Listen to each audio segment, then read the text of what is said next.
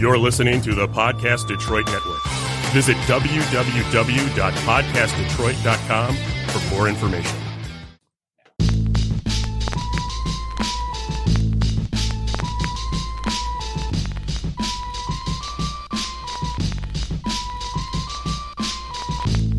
What up, Detroit?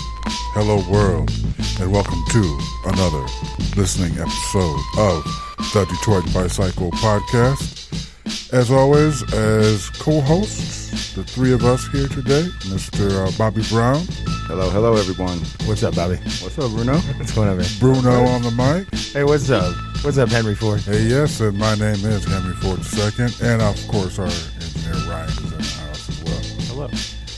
On the show today, again, excitement is just electric in this room. It's fire. Today's show. Truly hello world. Yeah, hello world. It's a real hello world. And this is our first phone-in guest.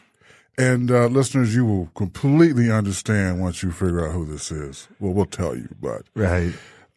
this gentleman is a homeboy, grew up in Detroit metro area.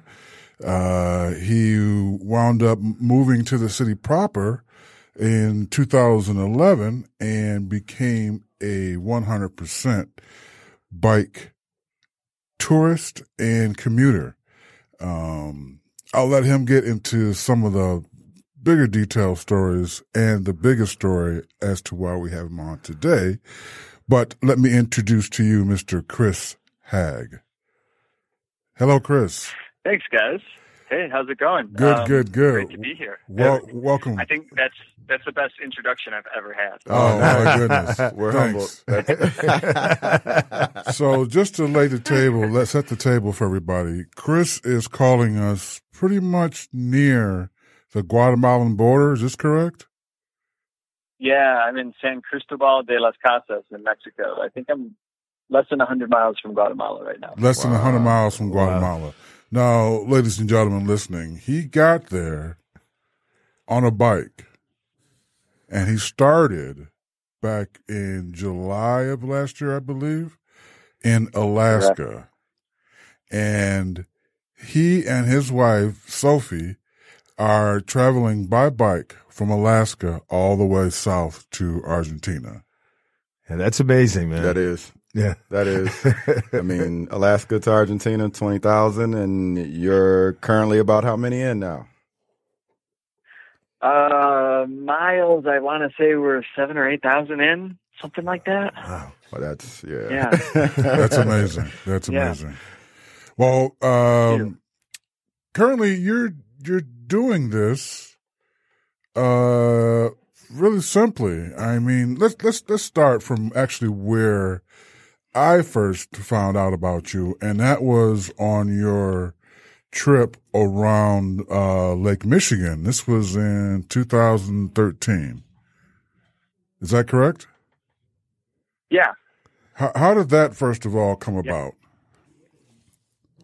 Well, I guess it sort of started with just kind of getting back into bike culture around that, or I guess maybe getting into bike culture for the first time around 2011, 2012.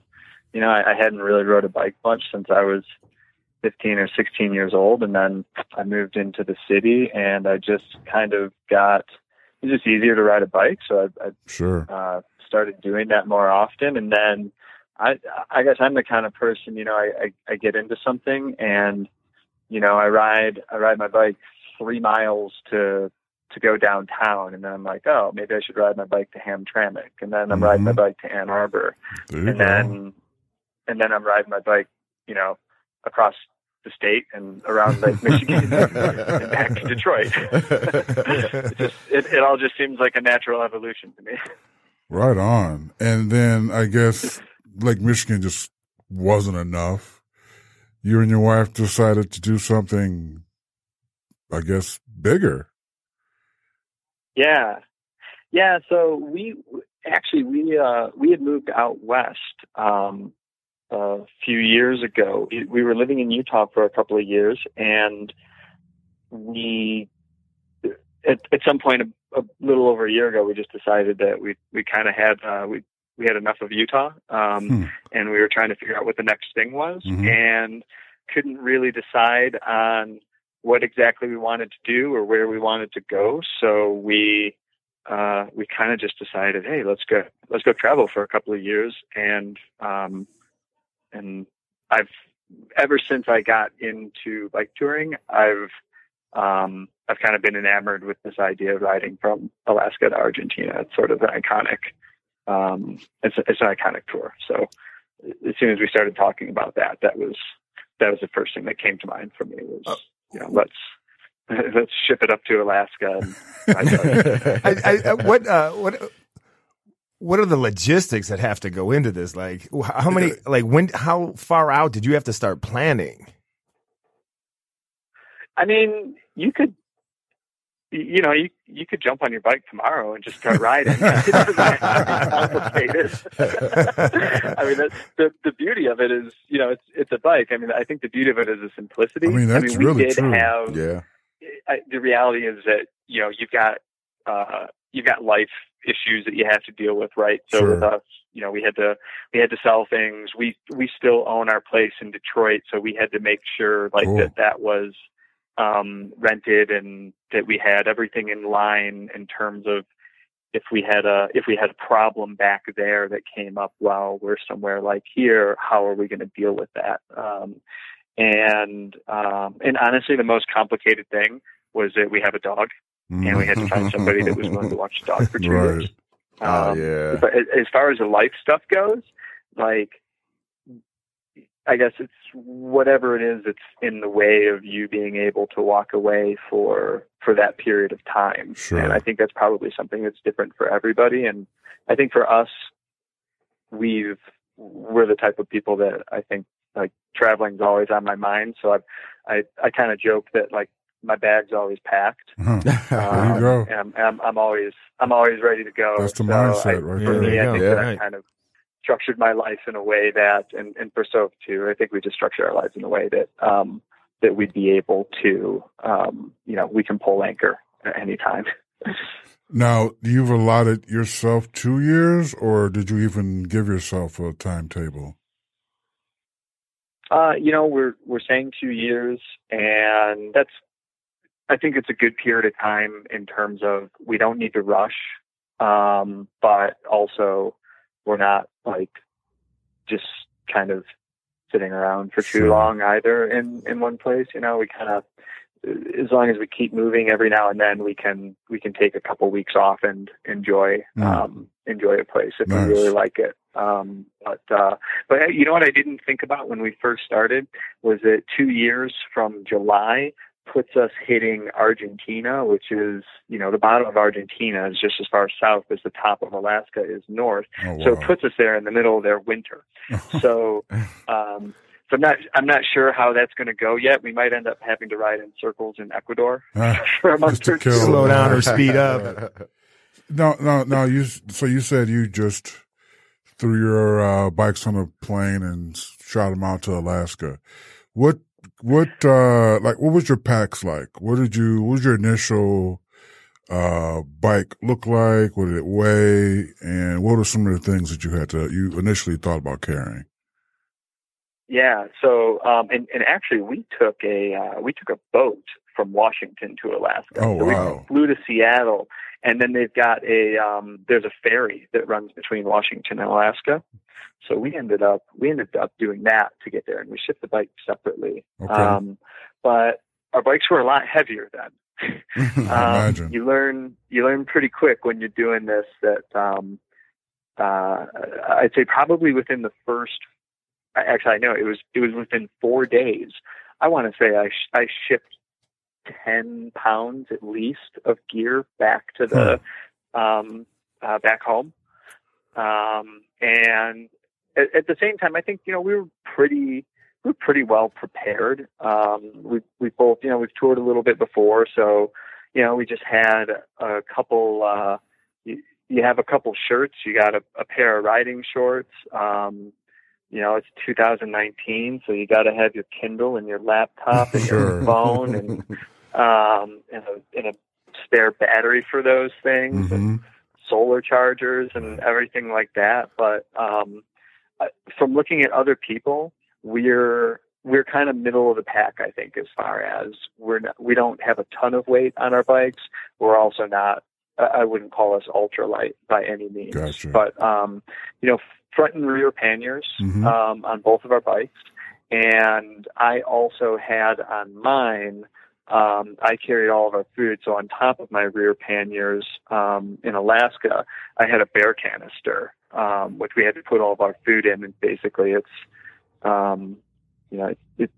it's just a big cylindrical container that a bear can't open with its paws. And it's I gotcha. So literally. Oh, yeah, you definitely have to use those in bear country, man. And hang your food up. Right. Yeah, I've been there, man. I'm with you, Chris.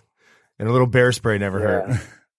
All right, so. Oh yeah, and we did have bear spray on our bike. Oh yeah, for sure. Too. Yeah, I had mine mounted right on my handlebar. Nice. Yeah, they are not there for the games, man. Mm-hmm. Now, okay, so we got an idea of your pack. When you set off, did you have a route planned? I mean, did you have stops in mind? And, that leads me into your blog, actually. You have to plan out where you're going to eat and where you're going to relieve yourself. And I think for the people out there that are curious about your story and your journey, they can follow along by your blog. And your blog name is theplacesip.com.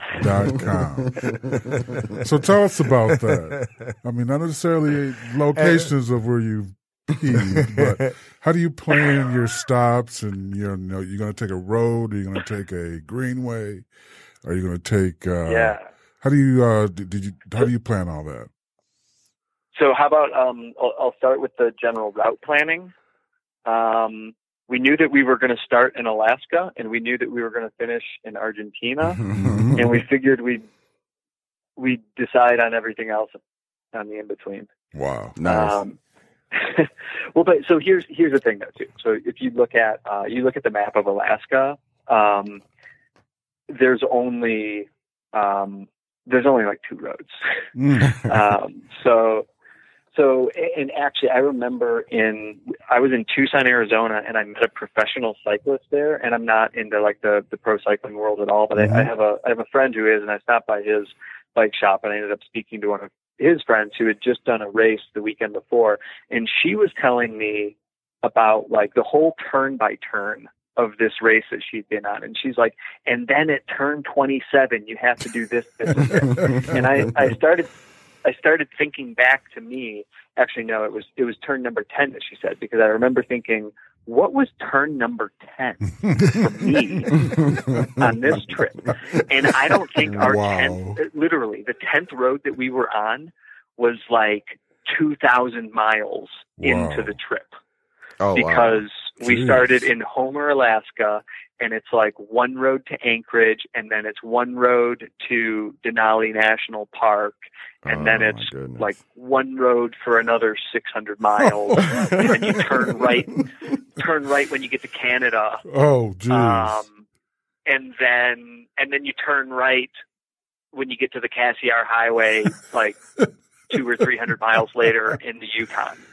And that'll pretty much take you back to the States. Nice. So that part was pretty easy. So we didn't have to plan a route for the first 2 months. I mean, we just knew it was really more like at some point this week in 7 days we're going to hit another road and then we're going to turn. And that was it. Just make sure you don't miss that road. Wow, that's amazing. My goodness. Oh man. And as far as accommodations or sustenance, how does that work into play? It changes everywhere you go. So in Alaska, it's huge. It's wide open. You can camp anywhere. I mean, the main concerns with camping there are just bears, pretty much. Mm-hmm. And generally, like, it's not really something you need to be super concerned of. I mean, you'll see them there, but it's just it's really not that big of a deal, I think. And then accommodation. Well, and the other thing is everything in Alaska is really expensive. So hotels and stuff like that. If you want to get if you want to pay for a place to stay up there, you're going to pay like 2 or 3 times what you would in the lower 48 for like a really, really terrible room. Just a roof and a door. So generally, and it's just because they're so far from everything, right? It's like the toilet breaks, you got to go like 6 hours to get another one. So people just kind of let their like houses and everything limp along up there. And then similar throughout the Yukon and in Canada. The interesting thing in both of those places is that you can go 250 miles between gas stations, which are the only places to buy food. So you might ride, with the terrain and the wind and everything up there, you could ride for 4 or 5 days without food. So sometimes we would be carrying, and it's a pain because you have to stick it all in this stupid bear container. So it's like I'm carrying rice and almonds and like maybe some dried soup, 5 days worth. Just the bare minimum. Packed in. Yeah. And then when you get to the lower 48, things start to get a little bit closer together, although you go through the deserts in Oregon, California, Nevada, Utah, and Arizona, and you might have to carry water for 2 days. So that's a whole other challenge. We had one day in Nevada where we had, oh man, this was terrible. So we stopped for lunch, and we had this whole plan for the day about how we were going to filter water at this lake. And it just so happened that I had service on my phone. I didn't have service on my phone most of that day. And I start looking at this lake, and then I read that it's salt water. So it's undrinkable. And then just as I read that, I heard Soph, she's like rustling in her bag, and she's like, oh shoot. And something in her bag had punctured her water bladder in the back. So we're in the middle of the desert, and in like literally within 15 seconds, we just read that our planned water source for the day was undrinkable. And we burst we lost half of our water for the day. So that was traumatic. Did that hold you up, or did you push forward? Did you go back to get fresh water? What'd you do? We kept moving forward, and actually we got lucky. We were on this desert road in the middle of an Indian reservation out there. Like nobody ever drives down it, and one car drove by that day, and this couple had some extra water on them. So they gave us enough water that we could get to where we had planned on camping that day. And then, which was on this lake in Nevada, this saltwater lake. And then apparently it turned out that day was the opening of fishing season. So we're so on this otherwise totally deserted chunk of land, it was like Bonnaroo.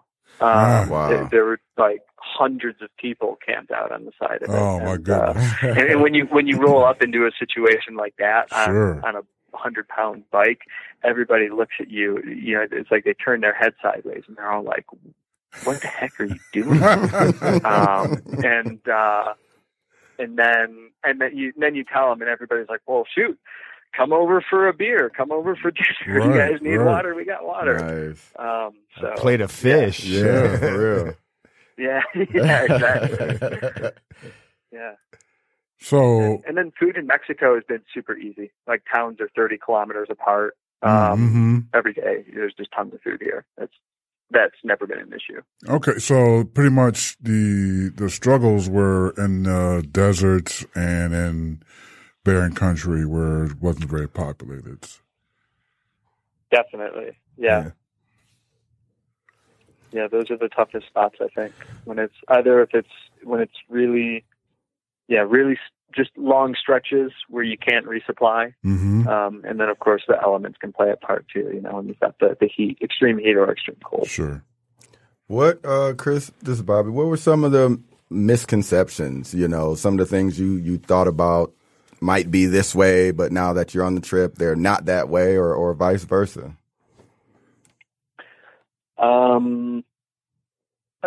What shocked me in the States was the hospitality that people offer. Comparatively, I sort of think that the U.S. is, I don't know what the word is, not shy, but just maybe suspicious. And so it never occurred to me that people would see me at a gas station and say, ask me about what we're doing and say, if you want to come into my house and sleep in our spare room for a day or three, okay, and then cook you dinner and like take you out to breakfast and stuff. Like I never expected that kind of hospitality. So there's still hope in humanity around right. the country. That's good to hear. Say that again? There's still hope in humanity around the country. Yeah, totally. Yeah, and I don't know what it is. I think there's something special about traveling on a bike where you're just, you're not perceived as any kind of a threat, I think, and people automatically have a certain interest in you. And the other thing that I want to say it was shocking because I've been to Mexico a couple times before, but it's still, I guess it still surprises me either way, is how amazing Mexico is in terms of the people, how beautiful the cities are, how just sort of quiet and maybe quiet's not the right word because it's a loud country in terms of it's like there's always music or something like around the corner. Sure. But in terms of, you hear all these things in the States about, the crime and all these other things in Mexico. And people here are so unbelievably friendly. And in a lot of ways, it always surprises me how much more like the United States Mexico is than it is different. No kidding. And that's always just kind of amazing to me because sometimes I just find myself thinking about, the things that you read in the paper or see on TV or that people say. And then I kind of look back at what my experience has been here and how different that is. Sure. Chris, this is Bruno. I'd like to talk to you about the message that you're really sending out to people, which is how bikes can be a sustainable mode of transportation.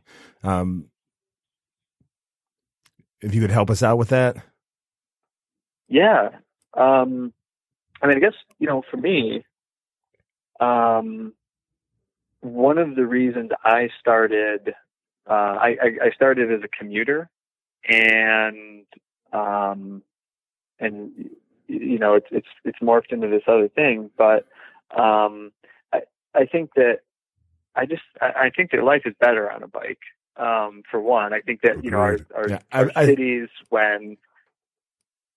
Sorry, say that again. I think we all do. I mean, we're all in agreement, man. Like, there's just something special about like you're more in touch with the ground and the atmosphere and the surrounding sights and sounds of a place. Yeah, and you know what? And being in a country with towns right now that are 500 years old and so not designed for cars, it's amazing to think about how if we designed a world for bikes or for walking or just for non-vehicular transportation, for me, how much more attractive those towns are. And then at the same time, I think a lot of people are intimidated by getting on a bike. Whether it's riding in traffic or because you don't think that you're in good enough shape for it. I think some people some people have said to us, I could never do a trip like that because I'm not in good enough shape. And I always say, well, you do 5 miles your first day, and then you do 6 miles your second day, and it might take you a couple months, but eventually, you'll be doing 50 to 100 miles a day, and you get in shape. Yep. We didn't train to do this ride. We just started slow, and as we got into better shape, we started riding more. So I hope that people look at it, and even if it's just whatever it is, like if it puts somebody on a bike, for the first time, or maybe for more time than they would have, then that's some kind of a victory, I think. We could have said it better ourselves. That's what we're trying to do, too, man. Trying to do. Trying to get just one more person out there. But let people know there's a lot more than just, pedaling. Right. Yeah.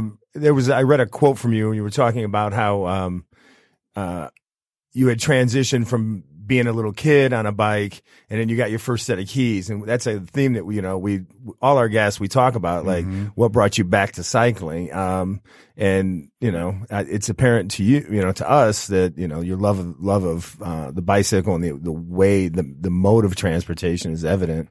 I really did appreciate that. Yeah, it's amazing. Right. Now, you said that your conditioning got better the more you rode. What would you say your average mileage is per day? You're feeling good, and you got a tailwind behind you. How many miles are you doing? If I had a tailwind behind me, I swear it doesn't matter what direction you're going, and you never have a tailwind. You never do, right? It's always uphill. Always. So it depends on a lot of things, right? The wind, the terrain, and the temperature are the main things. Like everything else equal in terms of how I'm feeling. But when we were in the States and doing some of these longer stretches and it was flatter, I'd say we had a couple stretches where we'd be averaging 70 to 80 miles a day, and that was through the mountains of Nevada. Like, it's not flat, but it's not the worst climbing in the world either. Whereas right now in Mexico, we might be more like 50 miles a day because of the climbs. Mexico is mountainous. Oh, and the other thing very high elevations. I had no idea how mountainous. Yeah, Mexico City, man. It's Yeah. And they don't build their roads the same way we do in the States either. Like in the States, we like, and I don't know if it's because the terrain's different, but in the States, like even going through the mountains, you can get like a relatively straight and gradually climbing road. And in Mexico, you're just twisting and like, going on those hairpin turns with like a 20 or 30, 40% grade sometimes. Oh, wow. So it's brutal riding some days out here. And then you get a 90-degree day and 90% humidity when you're doing that. It tears you up. Did you have to do any vaccinations for this trip at all, or was that just we'll see when we get there? Oh no, I got all the vaccinations. Okay. I have like a biological armor to all kinds of infectious disease now. Okay. But actually, I still had some problems. What you can't protect from is like getting like parasites. So like bacterial parasites in your intestines. I guess we haven't gotten into into our namesake yet, as far as talking about the places we've peed and whatnot. Maybe that's a good segue into it. Sure, please. But the bowel parasites are real, and they're terrible. I've had it. I've been fighting it on and off for like the last 5 months. Oh wow. And to ride through it, right? Like these days where because you're not taking Imodium for that, man. That is not what that's for. Wow. in your, you're 30 miles into a 60-mile day. It's, you're climbing these crazy mountains. It's hot. It's humid. All the pressure. And then all of a sudden, it's like somebody just grabbed your stomach and twisted it. And you're on the bike and you're just like, oh, geez. Yeah. And then, you look at the map, you're weighing all your options as far as, where am I? When can I get to a town or you gotta get that mind right toilet or a shrub that I can hide behind. Power through it. Man. Now, so you mentioned the conditions, the weather, the terrain. Any other predators that you have to deal with?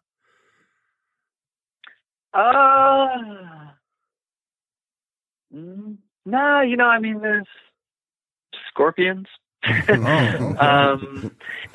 it's a weird thing. I don't speak Spanish very well, so it's tough to really talk about these things with the locals.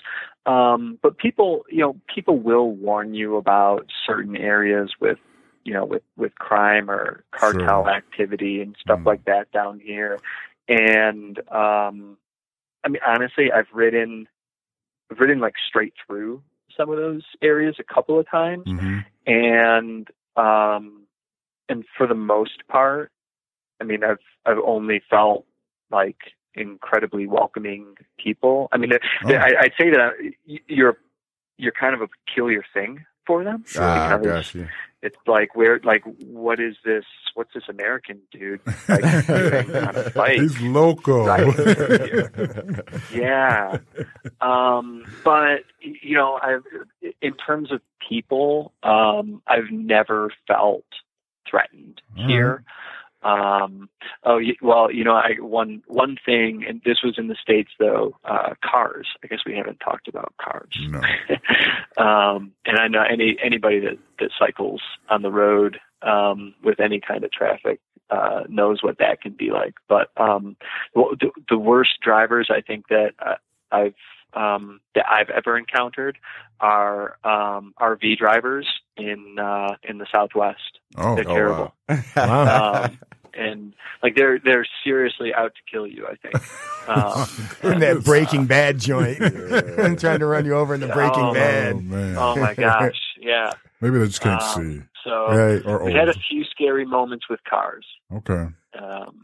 And that being said, Mexico City is an amazingly frightening place. Not because anybody has any malice towards you as a cyclist, but because it's just so busy. So busy. All right. That in terms of city riding goes, that was some of the craziest moments of my life. Okay.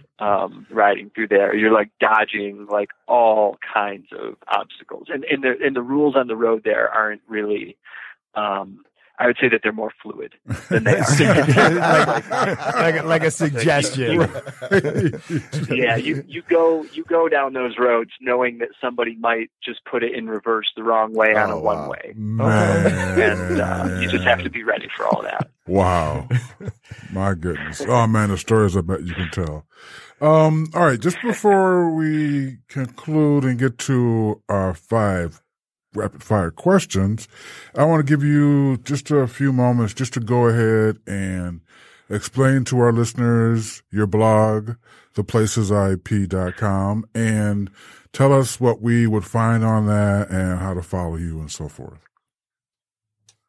Yeah, so you already mentioned the website there, and I guess it started out as sort of thinking that it was going to be maybe more of something to help people with logistics, if they wanted to plan their own tour. And I did put a lot of that information up there as we were going through our planning process. And so, you can kind of see how we chose gear and why and things like that. But then actually, once you start riding, there's not, I don't know that there's a whole lot of, advice to really give, certainly not enough to write about every week. And so I didn't want it to sort of become one of those one of those blogs where it was like, oh, today we rode up a hill and it was difficult, and then we made canned beans. Again. So yeah, I guess I started. I try to tell entertaining, fun stories and be thoughtful about it. And kind of maybe share a little bit more about what's going on in our heads as we go through this adventure. And the name came from. I guess I came up with the name, but it was inspired by Sophie, my wife, and we always joked when we lived in Utah that before living out west, we never realized that we only really went to the bathroom in the bathroom. And then all of a sudden we moved out. Apparently missed St. We're Patty's Day. Yeah, we're spending all of our time like in Zion National Park, hiking and climbing and biking and all these beautiful places. And all of a sudden, like when you're out there, you got to go to the bathroom. You just go find a bush and you do it. And then all of a sudden, it's like you're taking a leak on the edge of a cliff, and there's like a falcon swooping down and like grabbing a mouse off the ground in front of you or something like that. And you're like, wow, I really pee in some cool places. Right on. So thank you, Chris, for joining us. And before we let you go, this is our very first phone-in 5-question rapid-fire section. Right. So you're setting a precedence here, so get ready. You ready? All right. I'm ready. First question. What's your first bike? Or describe your first bike. I don't remember the brand, but I remember that my parents took me to Toys R Us to buy this like orange it was some like bright the orange Jeffrey with like bike? black speckled paint. It was the Jeffrey bike. You had the Jeffrey joint. Yeah. Yeah. I'm sure it was a Huffy. This is awesome. Nice. All right. Now, I mean, from a guy who's putting in many thousands of miles, what's your favorite ride?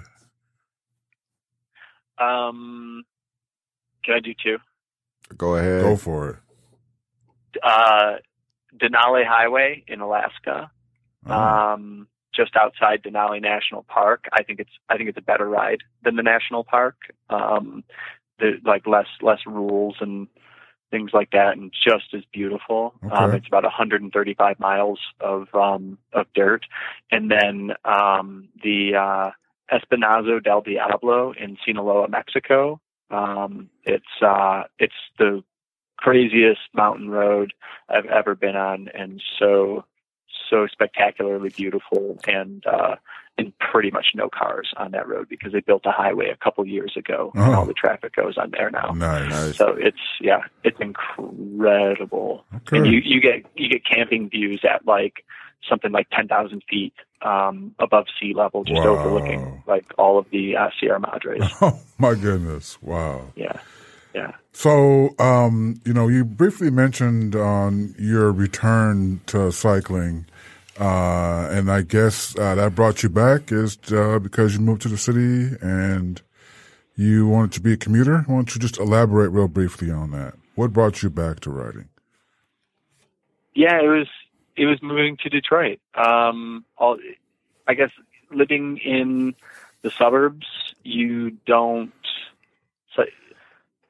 there's not much of a point to cycle like as a commuter in most places in the burbs because everything is so spread out. And then moving to Detroit, and I think seeing everybody else riding their bike to different places around the city, and then also realizing that it was easier most of the time than driving. Yeah. And then of course just a much more pleasant way to get from A to B as well. There you go. So I think just living in an urban environment kind of pulled me into it. Nice.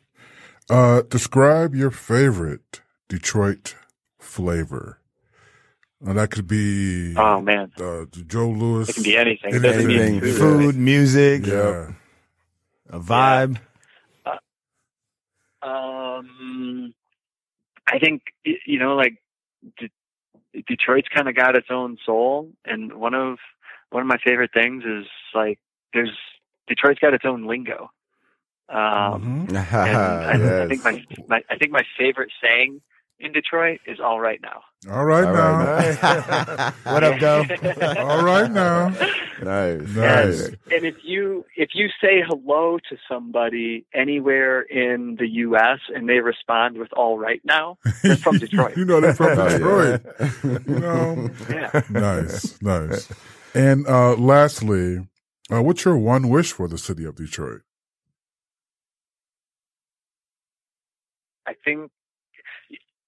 think that as the city continues to grow and as people move back to it, I hope that Detroit keeps that sort of that funkiness that makes it special. Sure. At least it makes it special to me. Maybe that's a selfish way of looking at it, but I think that it's important for the city to remember like what it is, and for people that come to the city to learn about what makes it a special place for people that have been there for decades, and I guess and to me, I guess I would say that's it's the people that make it a special place, and making sure that it continues to be a place that they can maybe express themselves in a way that makes it unique to all these other cities. Simply Detroit, man. Well put. Yeah. Wow, Chris, my goodness, man. That was amazing, man. Yes. So, I mean, thanks for reaching out. Thanks for joining us. The stories are amazing. I hope everyone listening checks out your weblog and follows along with all your social media as well. Hey, we look forward to running into you when you get back. You get back in the States. Look us up, man. Please do.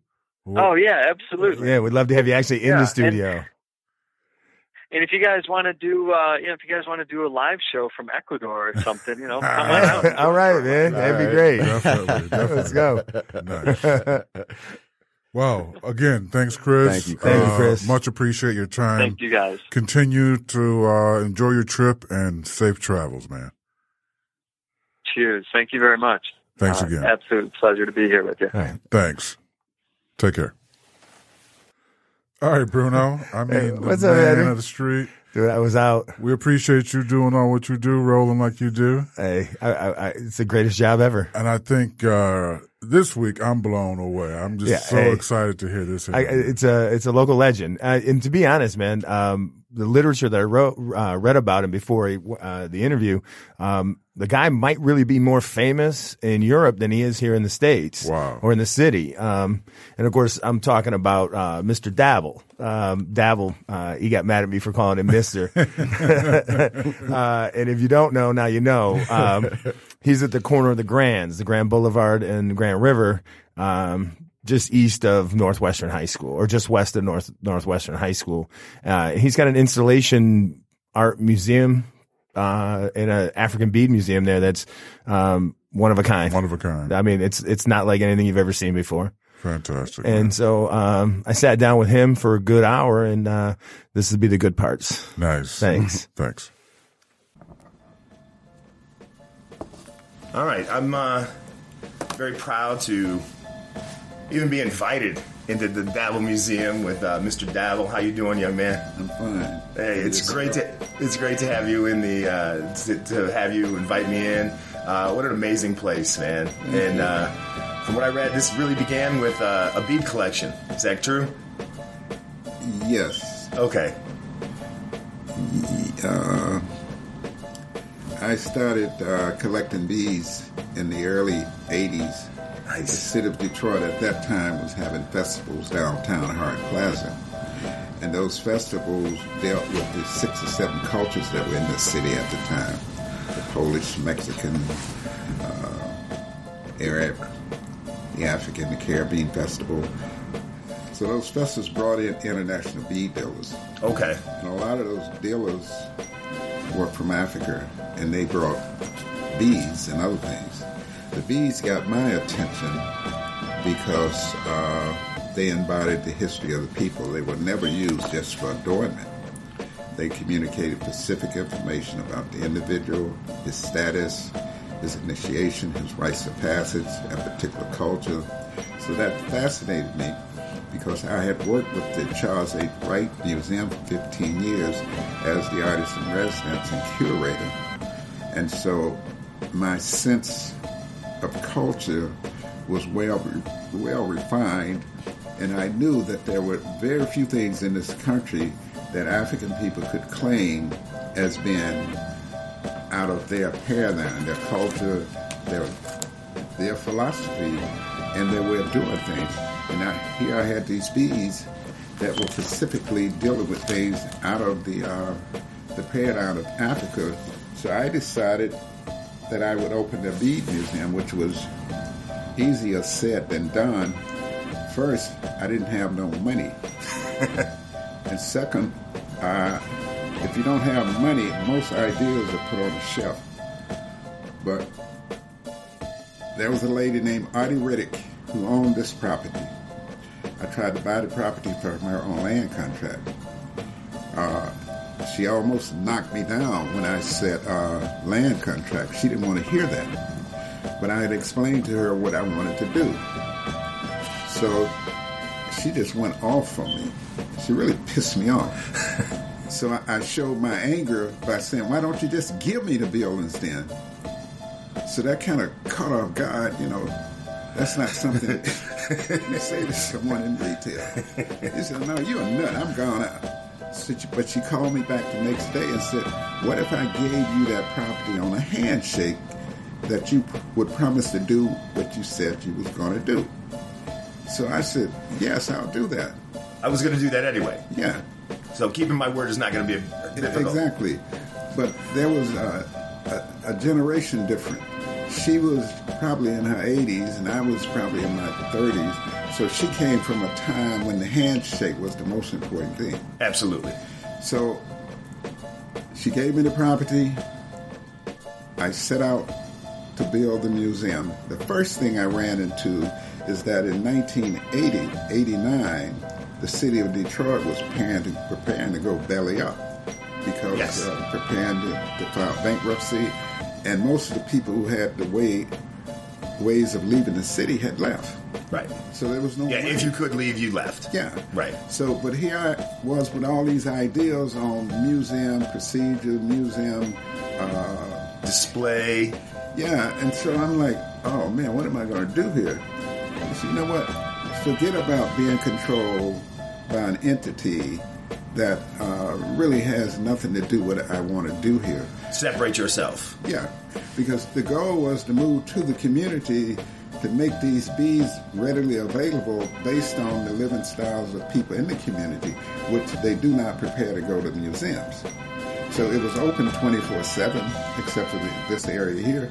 So people would just come here at their own leisure and enjoy the place, and it was such an eye shock to the curiosity would bring them here, just to look around. Absolutely. As we talked about, it's an amazing delight to the eyes. I mean, your eyes go from one exciting thing to the next exciting thing, like a 4-year-old on coffee and ADD. Yes. Yeah. And I had discovered that learning has not always been based on a European model, where 20 people would sit in front of one teacher, and that teacher would... They would just spit out knowledge, and hopefully the kids would hit them in the face, and they would get it, yeah.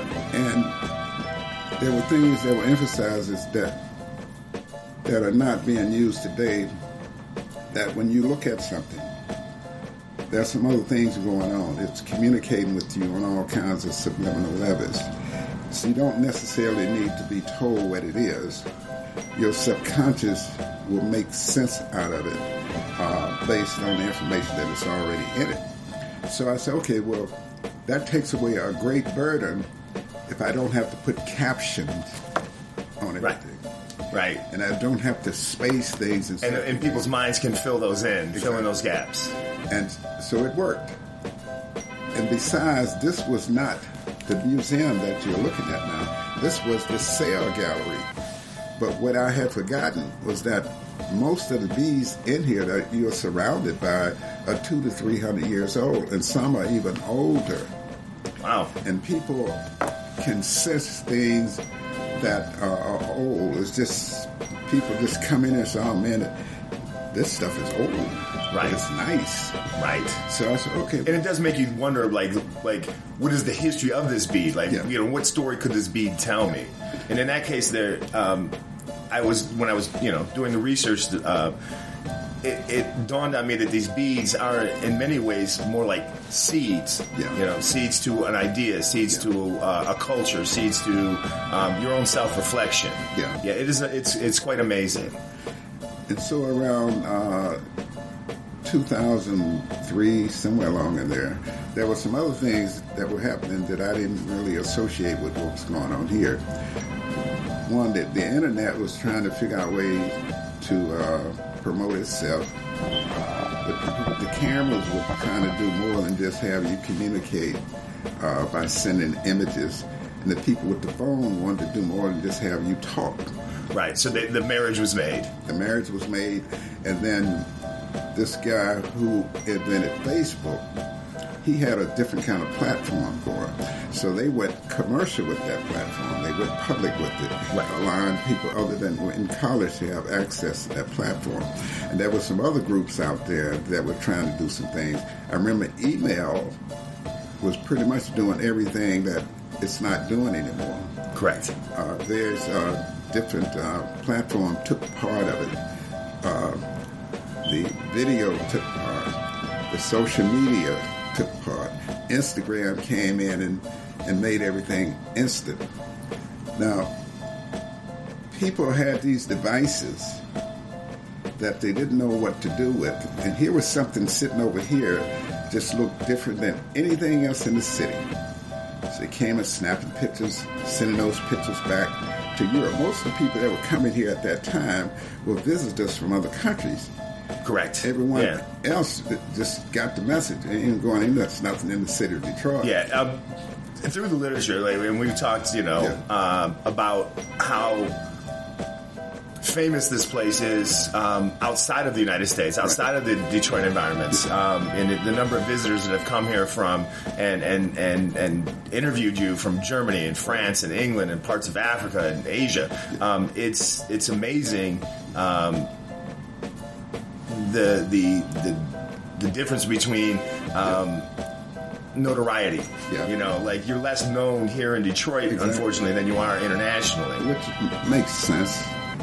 People in the city, if you grow up around something, you don't even pay it any attention. You become sort of numb to it. Yeah. Okay. How long has this been over here? I drive down Grand River every day. I said, we've been about 20 years. For real? How come I'm just not noticing? Right. What, all the mirrors and the shiny... But it worked out in the right order of things because the people who were coming here on vacation were sending these images back home, and those people began to come here. And these mainly older Europeans who had a history of when their cultures included beads. Because these beads in here have been worn by people for some of their lifetime. So you got 300-400 years of information just sitting here in these beads that communicate with us. We've been told that it's not, but in reality, when people come in and say, oh man, I can feel the energy, it's nice, and that's what they're saying to me. These items are communicating with them. So I said, I'm going to rely on that. Forget about this foolishness about putting captions on stuff. Right. And I'm going to build the installation out there. And most people, at least in the ballpark, when they go out there and look, they feel like something is being taught, something is being communicated to them. They may not ever realize what it is. Right, they're being changed somehow. Exactly. Whether consciously or subconsciously, there's a change taking place. Exactly. Yeah. And people come here literally from all over the world, man. You get about, 35,000 a year? Yeah. That's a lot. Probably more than that now because that's 96 Expressway out there. you can see that African language wall back there and the heads of most of the installations out there. And the state said 400,000 people travel up and down that express. So we're getting a lot of people. I didn't even realize you could see the installation from the expressway. Because the design, when I set out to build this thing, it was just for curb appeal. Get the people going up and down Grand River to see it. That was the modest goal. Had no idea that the world would take notice of this place. I can't even tell you the cost to build it. But it's competing with some of the major buildings in this city for tourist attraction. Yeah, for popularity. Yeah. You know who told me this was a tourist attraction? The state of Michigan. Oh, they came to you and they said... whatever. I said, how would you know this is a tourist attraction? No, he called it destination point. Oh. I said, how would you know that? He said, well, look around, you dabbles. They're not coming to the store next door and then coming here. Right. They're coming here. To be here. Yeah, and their itinerary, when they search, see, Google, they gather what people search for. Now, Google came here a few years back. I didn't realize. They said, you get a lot of requests. What we want to do is do a virtual reality of this place. This was long before they made it available to the rest of the community, businesses and things. So we had a virtual reality store around 2005. Again, none of this stuff is ringing any bells because I said, okay, well... Fine, right. Yeah, so they came down driving the cameras up and down the streets, zeroing the satellites. Walk through the installations. Yeah. So I said, okay, not knowing exactly... All right, so there are 18 outdoor installations, if I'm not correct. The Sculpture Garden. Yes. There is the actual museum that we're in right now. Yes. And then above this are some townhouses, and that's where your art gallery is about to be done. Yes. And you're working on that? Yeah, the Kresge Foundation gave us a $25,000 grant based on the art that I had done. That was a great boost. We was able to pay off all our bills and actually jumpstart doing some of the work around here. Right. And then the Knights people came to town. Right, and the Knights Foundation. Yeah, what we want. They said, okay, we need $100,000 to put a roof on the building, knowing that they was going to reject us. But they said, okay. So we have the roof on the 3 buildings, which there was a lot of structure damage, so it cost a lot more. And we did a fundraiser with Passionicity, which is an agency financed by Michigan government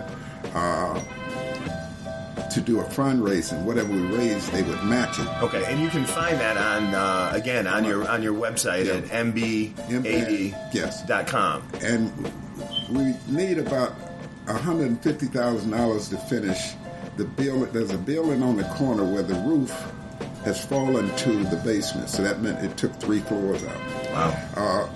We're going to start on it next, but we will be opening the end unit. We've had about a $98,000 renovation, so now we will have a place for common use where people can rent a space, or we have exhibits. In fact, our first exhibit would be a partnership with Cranbrook. Now imagine that, a little museum in the community is partnering with one of the major producers of young artists on this planet. Right. To do an exhibit here. That's a testament to the gravity of this place. Exactly. But we still need some funding. We're putting up another installation, which was debuted in Harmony Park. It was a collaboration between Dan Gilbert, the city of Detroit, and a couple of architects from U of M. It was only supposed to have been up there for 1 month. It stayed 5 months. Now we're going to have it on this site, and it was called Nice Outfit. Now what's significant about that is the first major installation downtown Detroit that's dealing with the history of Africa, symbolism based on Africa. All of that is unique to the city of Detroit. In fact, this place is unique to the city of Detroit. You have a museum here with an African name that's talking about things out of Africa. So we have placed ourselves in a position of being a whole lot of first and pioneering because we chose to focus on the culture of African people, which was lacking in the city. One last thing I really would like to get to before we finalize or end this thing, wrap this up. I know that you're really committed to youth programs. Yeah. Could you speak to that, please? Yeah, youth is just as important as older people, so we have to expose them to stuff that will trigger them to their creativity. And we don't have to do 9-month studies, just expose them to things. Right. And their brain... Let their hands... Exactly. So that's why the emphasis is placed on having youth come here. And I'm not saying we have to do anything with them, but just to come here. If you can imagine, we are getting excited as adults about what's going on. A child really could act as a pathway. Right, this is just a catalyst for them to launch them into who knows what. Yeah, it doesn't have to be art. It will just stimulate them to say, all right, this is what I'm going to do. And that's missing in the communities, is to have this stuff readily available. And you're bringing that back. Exactly. With the renovations upstairs and all that, with the townhouses. The proof is in the pudding. If you may not notice, this place is out in the open. Right. There are very few things in the city of value that's out in the open. Right. You can come here 24/7. It means that the community has embraced it. Yeah. There's not There's people aren't coming and tagging over your work. No. Yeah, that's beautiful. I really just want to, again, personally, I would like to personally thank you for giving me your time. You're welcome, man. I'm just awestruck. Yeah, just being in your presence is kind of awestruck. Yeah. And for the community, I really would like to, on behalf of my community, would like to thank you as well. And we really do appreciate you. Yeah, the things is that they don't bother it. Yeah. Right? That's the greatest thing on earth. Nobody is coming by here tearing stuff up. Right. That's like the real proof that that's the validation. Yeah. It doesn't come from newspaper articles because those newspaper articles are being written all over the world. Right. It's your community that respects. Exactly. And that's that. It all started in the community first. It started here and it just folded out. Yeah, right. And you can tell that, this is really, you're doing your thing and people are catching up to you. It's not you're definitely not adjusting how you do you to meet somebody's personal agenda for you. And that's the authenticity that people feel. And I have to give a thanks out to this city, its inspectors, its administrators. They've allowed me to prove that this place is valid to the interests of people. Right. That you're filling a need in the community. Yeah. Again, thank you very much. Please come on down. I don't even know what to tell you. If you haven't been here, you're missing out. Again, thank you, Mr. Davos. Just Davos, man. Davos. Okay. Well, I hope you enjoyed that episode of. It's fascinating, man. We ride by there, we hang out there all the time. Right. I never knew the history and all it's crazy. Chopping it up with all kind of shops and people. Yeah, you know what? Like I said, man, what I'd like to do to bring back to the city is just let us know about ourselves. That's it. That self-awareness, because there's so much beautiful stuff going on in the city right now. Yep. So, great job. Yeah, thanks. Well, folks, that brings us to our 3 things, and with our guest Chris that we had on, who's traveling from Alaska to Argentina. Our 3 things this week are going to be, what would be our dream bike tour trip? Dream, we're not planning this. No, not today. I mean, the ultimate bike tour. The ultimate bike trip. Yeah. The ultimate bike trip. So, Henry, you want to lead us off? Sure. I think many of you on Facebook should have seen, that are into cycling, obviously, should have seen the post of the route that takes you across the country, coast to coast. I think it was 2,200 miles. I think that's the first time it's connected bikeways, and I'd like to give that one a whirl. All right. Crossing the country. Crossing the country. Yeah. Bruno, what you got for us? I gotta go with the Silk Road, man. I gotta the history of the Silk Road. I gotta go Vienna to Beijing. Ooh. I mean, if you had a chance to, if you were just given the opportunity to ride wherever you'd want to go, I think that would be the one. All those cultures, all the different environments, sure. and the history of that route. All the mountains. Couple of and some deserts in there. Yeah. I think that might be the one. Nice. Bobby, what's up? For me, we're going to go back to the motherland, Africa. Yeah. I would love to do Cairo to Cape Town, just travel down the east side. Right. Of Africa and see it all, just right. You cross all the environments that you catch all of them. Mm-hmm. Different landscapes, the people obviously, it would be amazing. And, bring some bear spray to fight off a lion or two here with my bare hands. That'd be cool too. That'd be cool. But no, if I could definitely, that would be the ultimate bike trip. Start up top and work my way down. Yeah, that would be money. Yeah. I mean, do you think 2 years would be enough? Nah, man. That's probably. Nah, I'm gonna need more than 2 years. I want to see it all. I'm gonna hang out. I'm hanging out. Yeah, I think that might be the way to go. That might be the He's talking about doing 70 miles. My car overheats at 70 miles. What do you think I'm going to do?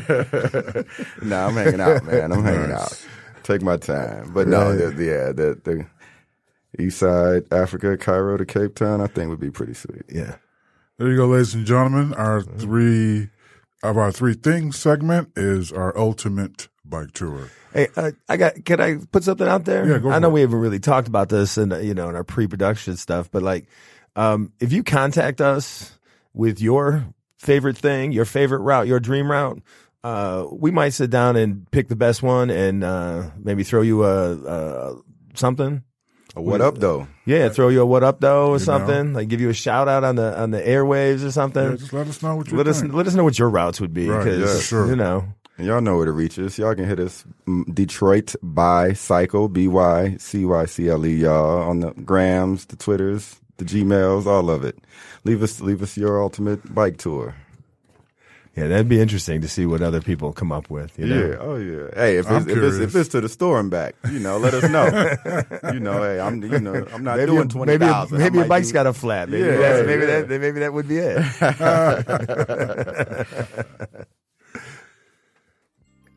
All right, ladies and gentlemen, what an episode. Wow.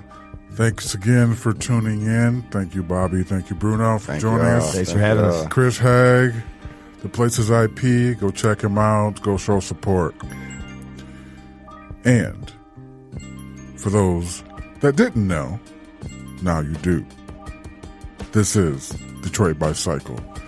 We're all about the love, benefit, art, culture, events, food, and the people we meet on bikes from the Detroit area and beyond.